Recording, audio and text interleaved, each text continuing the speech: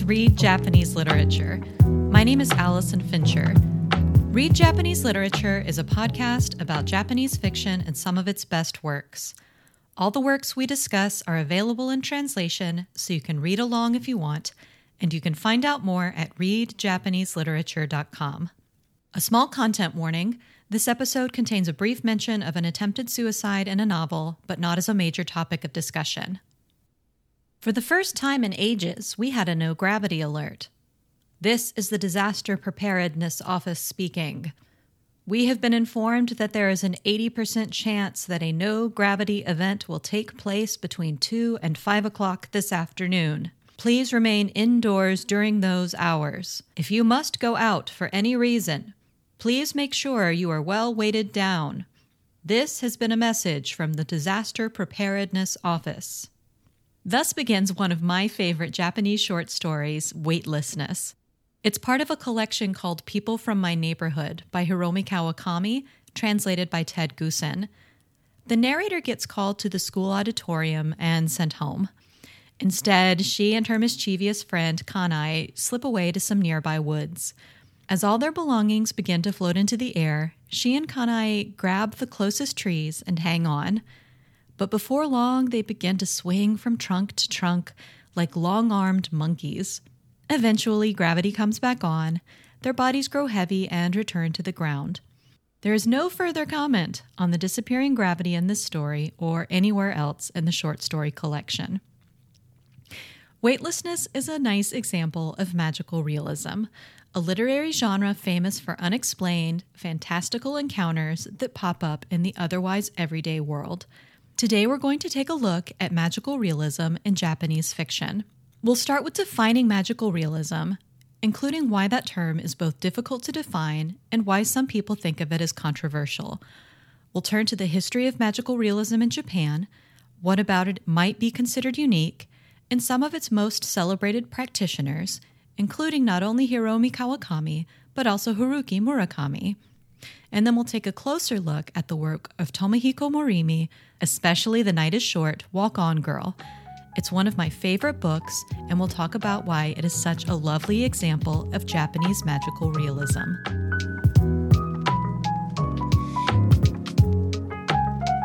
Allow me to begin with two caveats. The first is about the nature of genre. Genre is a broad term for a category of art, in this case, a work of fiction. Genre theory is the study of how we categorize stories. Comedy, tragedy, romance. It is both endlessly fascinating and painfully tedious. Genre theory is important because we can learn useful things by comparing stories that share common traits. But when we sit down to define what a genre really is, that's when things get complicated. For example, critics have been arguing about what makes a comedy for more than 2 millennia, and comedy is one of the few genres most people actually agree exists.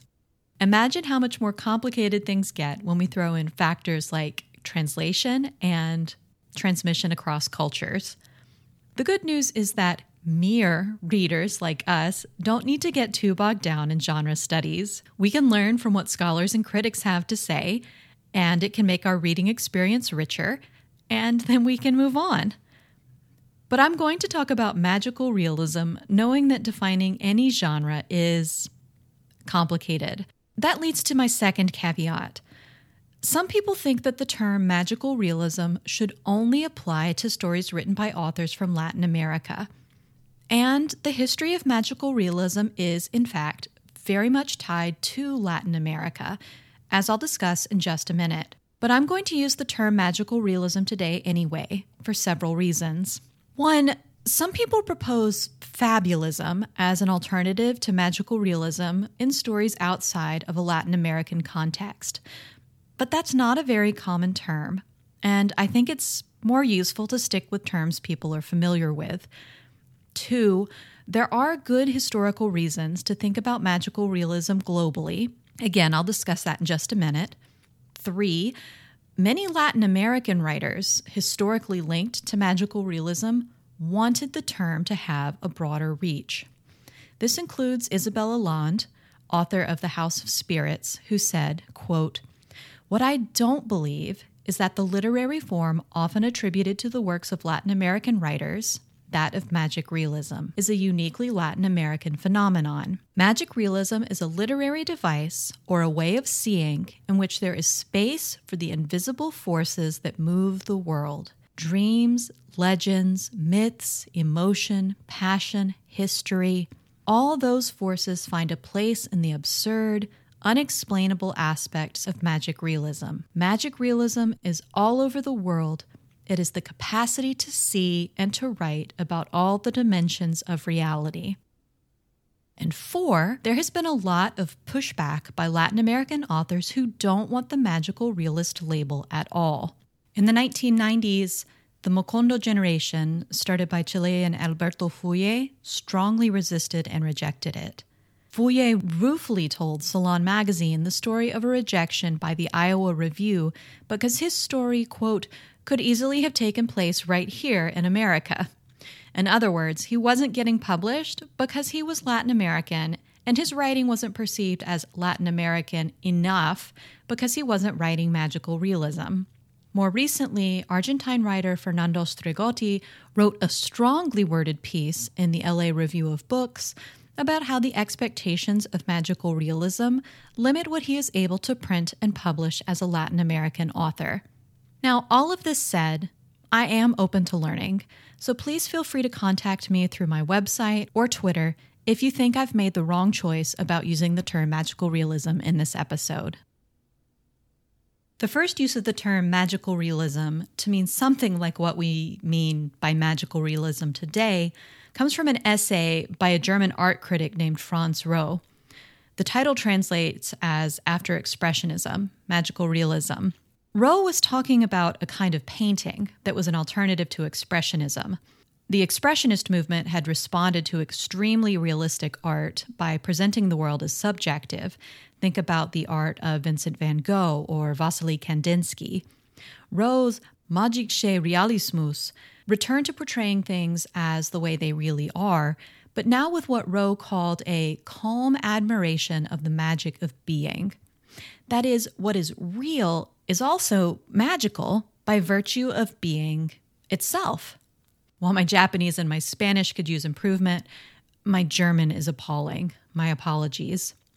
The term shows up again the following year in the work of the Italian Massimo Bontempi, future secretary of the Fascist Writers' Union. In 1927, Fernando Vela translated Roh's essay into Spanish, and it was included in José Ortega y Gasset's Revista de Occidente, or Western Magazine.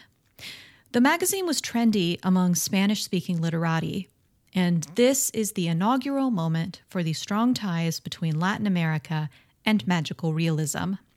In the 1940s, Miguel Ángel Asturias, Alejo Carpentier, and Arturo Uslar Pietri started employing lo real maravilloso to explore Latin American identity. It quickly became a central part of the boom in Latin American fiction, especially in the 1960s and 70s. The magical realist novel par excellence is almost certainly Gabriel Garcia Marquez's 100 Years of Solitude, published in 1967. It's the multi-generational story of the Colombian Buendia family, and since its publication, it has been translated into more than 46 languages and has sold more than 50 million copies. Let me pause here for the big question today. What is magical realism?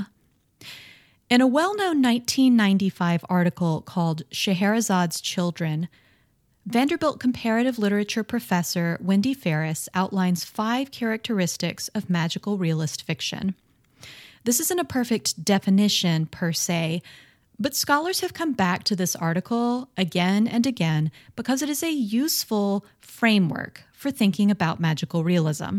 Let me outline these 5 characteristics.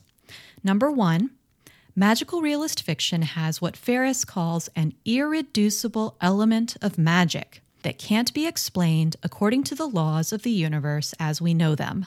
In other words, in a magical realist story, magical or fantastical things happen, and they should not be explained. Think about weightlessness, the story we opened with.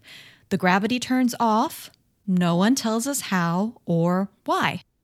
Number 2, the realism of magical realism is very real. This isn't a fairy tale. It's the real world, except for the magical or fantastical things that happen. In weightlessness, the narrator goes to school. Public safety officials make announcements. Kids don't obey grown-ups. The more details a narrator adds about the setting and the characters, the better. Number 3, readers hesitate between 2 contradictory understandings of events. This is a little bit more tricky. Maybe readers can think of a non-magical explanation of the magical or fantastical things that happen. Perhaps there's a metaphor. Perhaps the magic is something that only one character imagines. Maybe it's a delusion. Maybe it's a dream. Number 4, we, the readers, experience the closeness or near merging of 2 worlds, 2 realms. The world of the real, in other words, and the world of the magical seem to overlap. And we'll talk more about this idea in just a minute. Number 5, these fictions question received ideas about time, space, and identity. To me, this is what makes magical realism so exciting to read. It's subversive. It makes the reader think about the nature of reality and who they really are. One other important thing to note about magical realist writing. Over the course of its 100-year or so history, magical realist writing has been strongly tied to post-colonial literature. Post-colonialism is the study of the legacy of imperialism. Imperialism being countries, especially European or North American countries, taking over land that belongs to other people and cultures. This is another reason why some advocates are so invested in magical realism's ties to Latin American identity. Marquez's 100 Years of Solitude, for example, is a magnificent critique of Spanish and then American colonial presences in Colombia. University of Alberta professor emeritus Stephen Sleman wrote one of the most important articles on magical realism as post-colonial discourse. This is what he has to explain why magical realism works quite so well in this context. Quote, "In the language of narration, in a magical realist text, a battle between 2 oppositional systems takes place, each working toward the creation of a different kind from the other. The ground rules of these 2 worlds are incompatible." In other words, a magical realist story is a story where the real and the magical try to be true at the same time, and they can't be. This is a restatement of Ferris's rule number 4, that closeness or near merging of 2 realms, except no matter how close the magical and the real get, they can never overlap. It's a lot like the way a European or North American country tries to impose new rules and ways of thinking on another culture, but the rules and ways of thinking that already existed there never quite disappear. Over time, magical realism came to be an important resource for othered peoples around the world, not just colonized peoples, but also racial minorities and people who are LGBTQ. For example, in 1981, Indian-born author Salman Rushdie took up British colonialism and the partition of India in Midnight's Children. In 1984, Louise Erdrich published Love Medicine, a series of linked short stories about generations of an Ojibwe family. 1987's Beloved by Toni Morrison addresses the legacy of slavery in the U.S. I should note that Morrison hasn't been excited about the label magical realism for her work, although she has gone from actively rejecting the label to being somewhat indifferent. And Nigerian author Ben Okri published The Famished Road, a magical realist story about modern Africa, in 1991. If you're interested in a broader survey of scholars who have done work on magical realism, I recommend Magical Realism, Theory, History, Community, edited by Lois Parkinson Zamora and Wendy B. Ferris. As always, you can find a link and a bibliography on the episode page.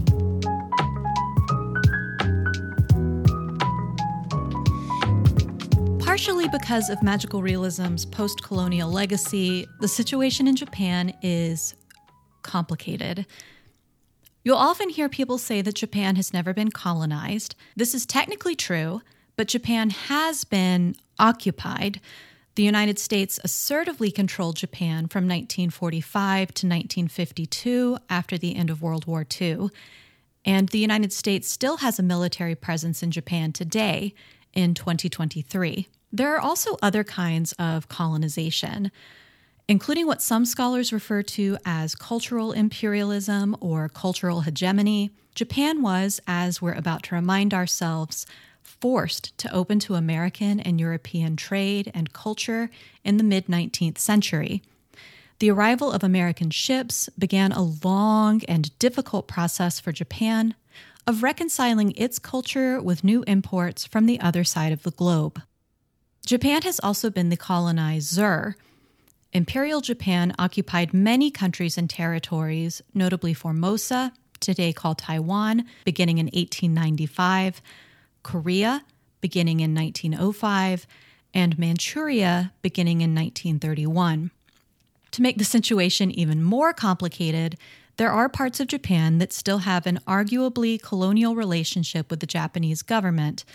This is especially true of Okinawa Prefecture. Okinawan literature certainly deserves at least one episode of its own. I'll mention that there's a tradition of magical realism there that includes Akutagawa-winning author Maedoruma Shun. Shun's award-winning 1997 story Droplets is a marvelous use of magical realism to evaluate guilt and war memory. We've talked about the Meiji Restoration before, but here's a quick review. The Tokugawa shogunate ruled over a period of relative peace and isolation in Japan that lasted around 250 years. On July 8, 1853, U.S. Commodore Matthew Perry sailed 4 black ships into Tokyo Harbor. Soon, the Tokugawa government was more or less forced to sign the unequal treaties and accept trade with the U.S. and other countries. The last shogun, Yoshinobu Tokugawa, effectively lost power in 1867. The people who came to power in his wake claimed to restore the Japanese emperor to his rightful role in the Japanese government. The Meiji Emperor ruled from 1868 until his death in 1912. During his reign, the Bunmei Kaika movement, or civilization and enlightenment, pushed forward technologies imported from Europe and the U.S., like railroads and telegraph lines. The Meiji Emperor oversaw the transition of his country from a feudal, pre-industrial economy to a partially modernized nation-state, at least in Japan's major cities. You can learn more in our episode, Meiji Literature and Japan's Most Famous Literary Cat. So in the early 20th century, Japanese people found themselves asking the same questions people were asking the world over. What do we gain from new modern ideas? What are we at risk of leaving behind? And in Japan, as in many other countries outside of Europe and North America, there was the added complication that new, modern ideas were often imposed by outsiders. These fragile balances, East versus West, old versus new, are at the heart of a lot of Japanese magical realism even today. As you may recall, Bunmei Kaika also had a major impact on literature.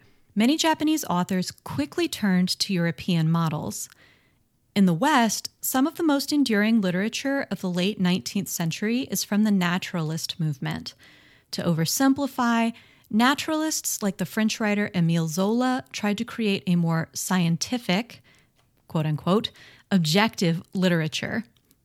A number of late 19th century Japanese writers tried to emulate Western naturalists, but their works aren't widely available in English translation. A generation later, Meiji naturalism helped spawn the Watakushi Shosetsu, or Shi Shosetsu, the I novel.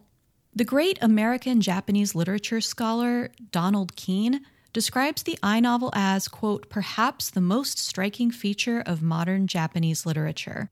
The I novels regarded as the best literature weren't necessarily the ones that were the best written or the most enjoyable to read. They were the ones considered the truest representation of the author's lives. But even though these realist novels dominated the Japanese literary scene at the time, there were others that bucked the trend. In fact, most of the authors who are best remembered in Japan today, and almost all of those who are best known outside of Japan, weren't realists. Kafunagai and Junichiro Tanizaki, for example, were both neo-romantics, roughly speaking. Other famous early 20th century Japanese writers dabbled in magical realism, or what we might call magical realism today. Natsume Soseki is best known for his novel I Am a Cat.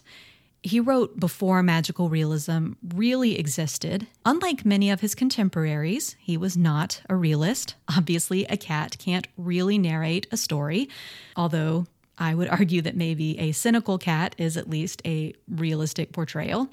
Soseki published Yume Juya, or 10 Nights of Dreams, in 1908. Some people would class Ryunosuke Akutagawa's later work as magical realist. Yasunari Kawabata made himself famous as a representative of old Japan, especially with his 1968 Nobel Prize acceptance speech, Japan the Beautiful and Myself. You can find a link on the episode page if you're interested. But Kawabata, too, has a handful of magical realist stories. In his 1961 One Arm, the narrator and a young girl trade arms for the night. Literal arms, like the limbs attached to their torsos. You can find that story in the collection The House of the Sleeping Beauties, translated by Edward Seidensticker. In case you're doubting Kawabata's magical realist credentials, Gabriel Garcia Marquez cites from The House of the Sleeping Beauties in the epigraph to his 2004 story, Memories of My Melancholy Whores. Like Kawabata, Yukio Mishima is much better known for his realistic fiction and his traditionalism. But if you've only read Mishima's realistic fiction and not his sci-fi or magical realism, you haven't got anything like a full picture of Mishima. His 1968 novel Life for Sale is a phenomenal example. In 1949, he wrote a novel that is regarded as semi-autobiographical called Confessions of a Mask. Mishima's narrator says that he, quote, much preferred to think of himself as a person who has been forsaken by death. And he goes on that he delights, quote, in picturing the curious agonies of a person who wants to die but has been refused by death. I wonder if that is where Mishima got the idea for Life for Sale. The protagonist of Life for Sale is a 27-year-old copywriter who takes a bottle of sleeping pills to try to kill himself, boards the train, and then falls asleep. Much to his surprise, he wakes up. Since he's ready to die anyway, he decides to put an advertisement in the newspaper, Life for Sale. It's his encounters with the people who try to buy his life that add the magic to the novel. He meets mafiosi, poisoners, a vampire. Overall, he is refused by death no fewer than 5 times. It's really a phenomenal novel, and not what you have probably come to expect from Mishima. To continue. Susan Napier compares Kenzaburo Oe's The Game of Contemporaneity to Gabriel Garcia Marquez's 100 Years of Solitude. Unfortunately, that Oe title has not been translated into English, as far as I can find, and there are certainly magical realist elements in Minako Oba's The Smile of the Mountain Witch, which we discussed in an earlier episode. It's really only in the last 30 years or so that there have been Japanese authors known specifically for the magical realism in their works. Some of the best-known contemporary, or at least recent writers, include Hiromi Kawakami, who wrote Weightlessness, as well as Yoko Tawada and Banana Yoshimoto. All 3 are among my very favorite authors. But for the rest of today, I want to focus on 2 Japanese authors in particular, and a motif that they have in common: metafiction. Very simply speaking, metafiction is fiction about fiction. A story about a story or about storytelling. A lot of techniques and motivations fall under that label. For example, Jane Austen plays with metafiction in Northanger Abbey by writing a Gothic romance about Gothic romance. William Golding pretends his novel The Princess Bride is an abridgment of a much longer book by a fictional author named S. Morgenstern. That's metafiction too. Crockett Johnson's classic 1955 picture book, Harold and the Purple Crayon, is metafiction. The main character illustrates the story himself as the action of the book takes place. While we're on the topic of children's books, Mo Willems' Elephant and Piggy, We Are in a Book, is also metafiction. We are in a book. We are in a book. We are being read. We are being read. A reader is reading us. These kinds of stories aren't that unusual, especially in the last 50 years or so. Wendy Ferris identifies metafictional dimensions as a common element in many magical realist texts, not something that magical realist stories need, but something that a lot of them share. They, quote, provide commentaries on themselves. The most widely known Japanese author working in metafiction today is almost certainly Haruki Murakami. In my opinion, Murakami is at his best as a writer when he is writing metafiction, in his stories about the way that stories shape and help us make sense of our lives. His 2017 novel, Killing Commendatore, is a great example. It was translated into English by Philip Gabriel and Ted Goosen. The entire narrative ripples out from the story of Mozart's opera Don Giovanni. For one man, Don Giovanni gives a frame of meaning for the Nazi occupation and inspires a painting. A generation later, that painting gives physical form to an idea who takes on the shape of a 2-foot-tall man inspired by the painting. And then we, the readers, have to make our own meaning from the opera and the painting and the idea and the novel itself. That's metafiction. Murakami's characters also seem acutely aware that the world they are living in isn't properly real. That's metafiction too. In the words of Dr. Christopher Weinberger at San Francisco State University, quote, Murakami's characters discover the scandalous unreality of their world with a shrug, and then go on with the more important business of comporting themselves within that fictional milieu. My favorite example of Murakami's characters shrugging is probably at the end of 1Q84. The protagonist begins the novel by climbing down a ladder connected to a highway bridge into an alternative reality. She and her love interest attempt to exit the alternative reality at the end of the novel by climbing back up again, but neither really cares if they've gotten back to the right timeline as long as they've gotten out of the wrong one they were in before.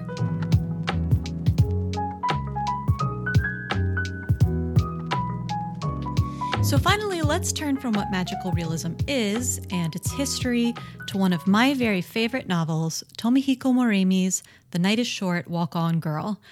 Tomohiko Morimi is a 46-year-old Japanese novelist. Actually, his birthday is January 6th. He started writing and drawing his own stories by the time he was 10. He says he chose to attend Kyoto University after high school just because that's where his dad went. He is very modest. Kyoto University is also one of the world's most prestigious universities. He didn't understand the charms of a city with history or what he calls the traditionally Kyoto-esque parts of Kyoto. He also, quote, didn't have any special fondness for 4.5 mat tatami rooms. A 4.5 mat tatami is an area measurement of his university dorm room. That's about 74 square feet or less than 7 square meters. His 2004 novel, The Tatami Galaxy, involves a tatami room multiverse. That title was just published in translation by Emily Balistrieri. Morimi's writing success began about the same time as his appreciation for his new home in Kyoto. In 2003, he won the Japan Fantasy Novel Award for Tower of the Sun, which is also about Kyoto and a male university student falling in love. Tower of the Sun was just published in English translation by Stephen Kohler in the fall of 2022. Morimi published The Night is Short, Walk On Girl in 2006. It was also translated into English by Emily Balistrieri, published in 2019. Balistrieri calls The Night is Short, quote, pretty much peak Morimi. I wrote a blog post about The Night is Short a few years ago. I'm going to borrow from it today. In the novel, Morimi tells an essentially familiar story. Boy sees girl from afar, boy falls in love with girl, boy pursues girl, girl is oblivious. But Morimi throws in a triple-decker bus, a Tengu demon, and the god of used book fairs. The whole novel is rich in what Wendy Ferris describes as the carnivalesque spirit of many magical realist stories. The Night is Short takes place in 4 parts over the course of the hero's academic year. In case you didn't know, the academic year in Japan follows something closer to the calendar year. The term begins in the spring. In Chapter 1, The Night is Short, Walk On Girl, the male college student tries to find his love interest after they both attend a former classmate's wedding. A series of bizarre events ends with her victory in a drinking contest against a notorious loan shark named Mr. Rihaku. In Chapter 2, Deep Sea Fish, the male lead looks for his love interest at a used book fair. In Chapter 3, Thus Spoke a Circumstantialist, the male lead pursues the black-haired maiden at the school festival. This chapter is a lovely meditation, by the way, on metafiction. Our heroes get caught up in the guerrilla theater production of a play called The Crackpot of Monte Cristo. Chapter 4, Cold of Evil, Cold of Passion, is the finale. Everyone on campus gets a terrible winter cold that overruns Kyoto. It's up to the black-haired maiden to save the day. I'm not going to ruin the ending for you, although you can probably make some guesses of your own. This isn't the kind of book that is likely to have a sad ending.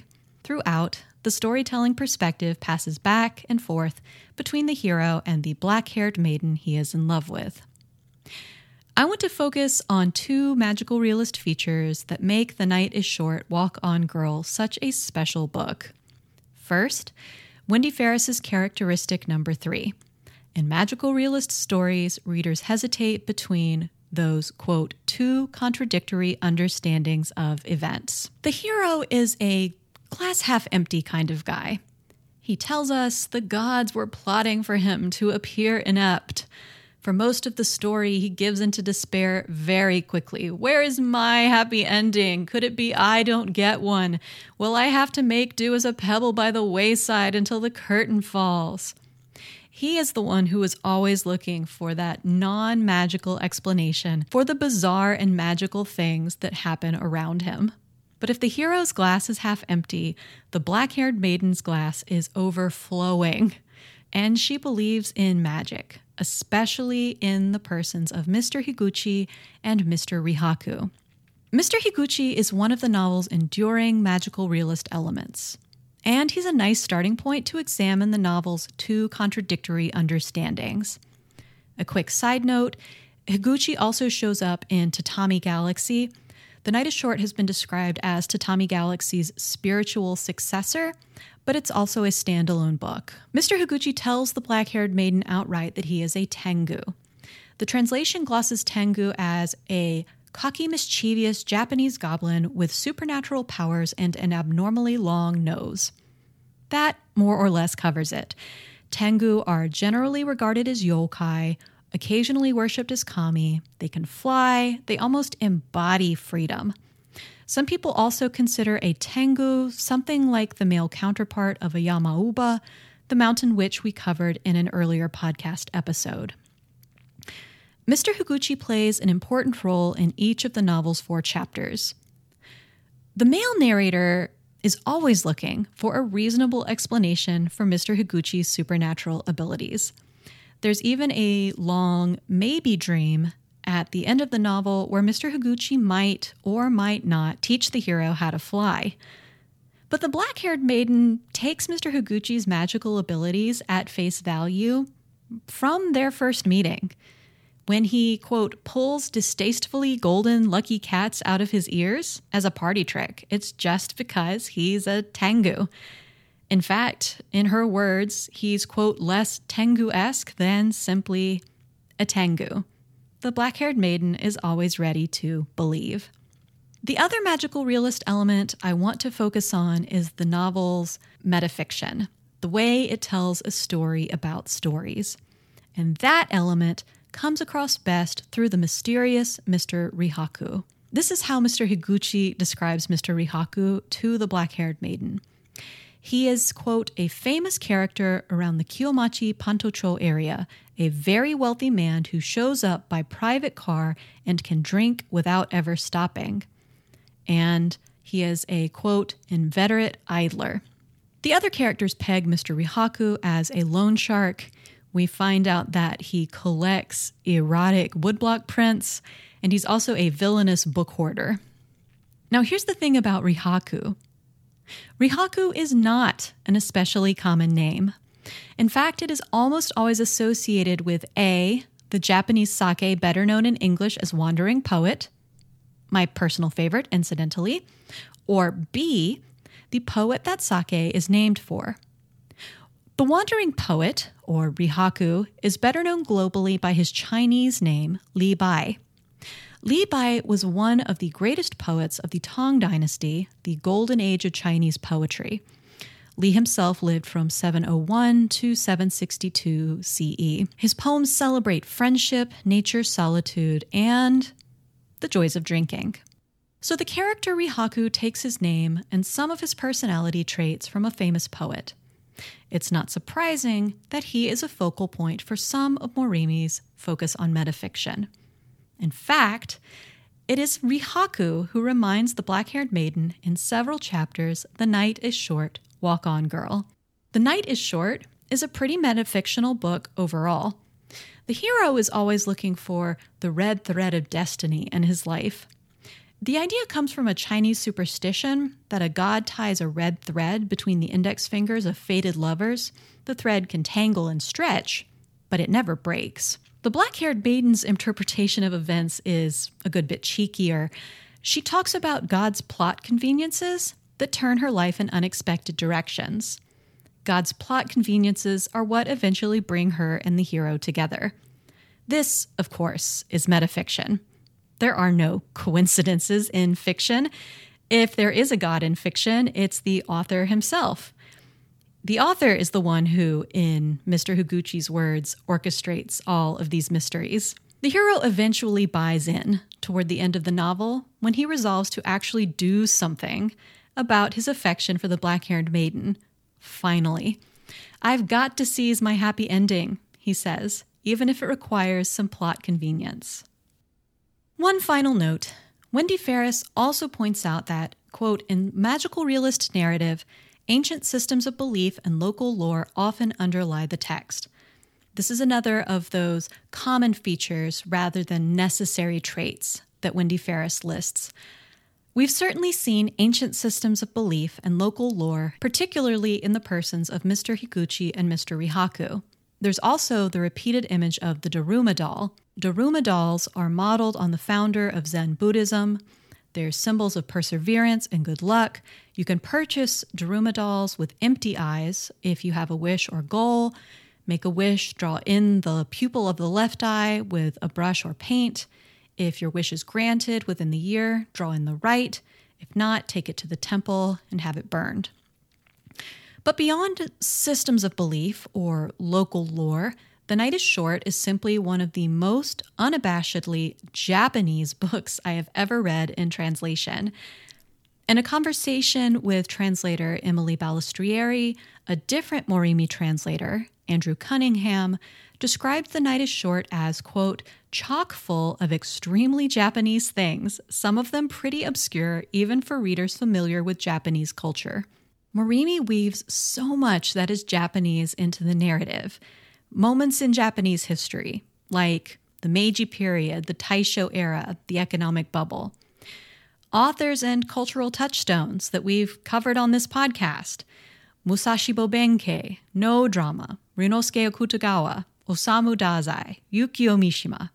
Items of Japanese food and drink, grilled mochi, purple sweet buns, shochu, ramune, Pocari Sweat. And then the entire narrative is so very much set in Kyoto. Two of the most important locations are Pontocho, which we've mentioned, and Kyoto University. Historically, Pontocho is one of Kyoto's most famous geisha districts. Today, it is still one of Kyoto's most popular and beautiful places to eat or drink at night. It is considered a must-see for most tourists. Kyoto University is usually ranked as one of the top 10 universities in Japan and Asia, and one of the top 50 in the world. Morimi thinks the narrative works so well because it takes place in Kyoto. Fiction is basically a world of untruths, he said in one interview, but I feel like in Kyoto, the untruths don't get in the way.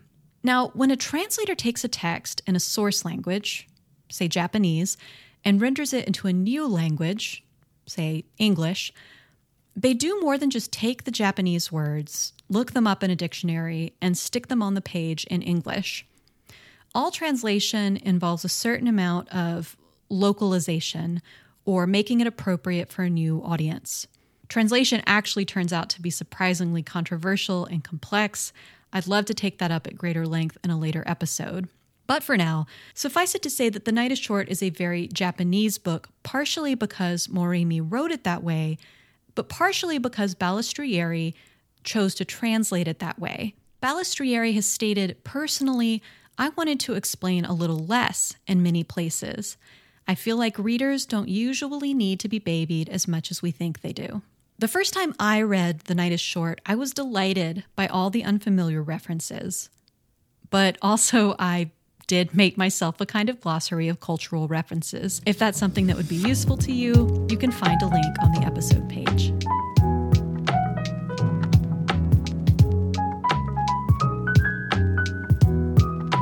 So why read Japanese magical realism?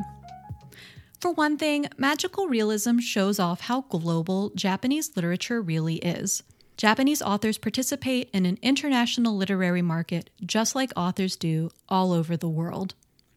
For another, you can see a new side of celebrated Japanese authors. I promise you that Life for Sale is like nothing else you've read by Yukio Mishima. Japanese magical realism is particularly timely. Magical realism is important in many of the books being translated and published in English today. In 2022 alone, I can think of at least 11 titles with elements of magical realism, including Erika Kobayashi's Trinity, Trinity, Trinity, Sayaka Murata's Life Ceremony, Yoko Tawada's Scattered All Over the Earth, Emi Yagi's Diary of a Void, and Banana Yoshimoto's Dead in Memories. These aren't necessarily magical realist books, but knowing something about magical realism will enrich your reading and enjoyment of each. And finally, specifically about the work of Tomihiko Morimi, his work is just joyful. The stories aren't trivial, the endings aren't comfortably happy, but in Morimi's books, the world is a magical place. I've been reading today from Tomihiko Morimi's The Night is Short, Walk On Girl, translated by Emily Balistrieri. Buy your books through our link to bookshop.org to support the podcast. Several listeners a month are supporting us that way. We really appreciate it. You're helping us offset the cost of buying books. You can also support the podcast in other ways. Leave a review on your podcast app of choice.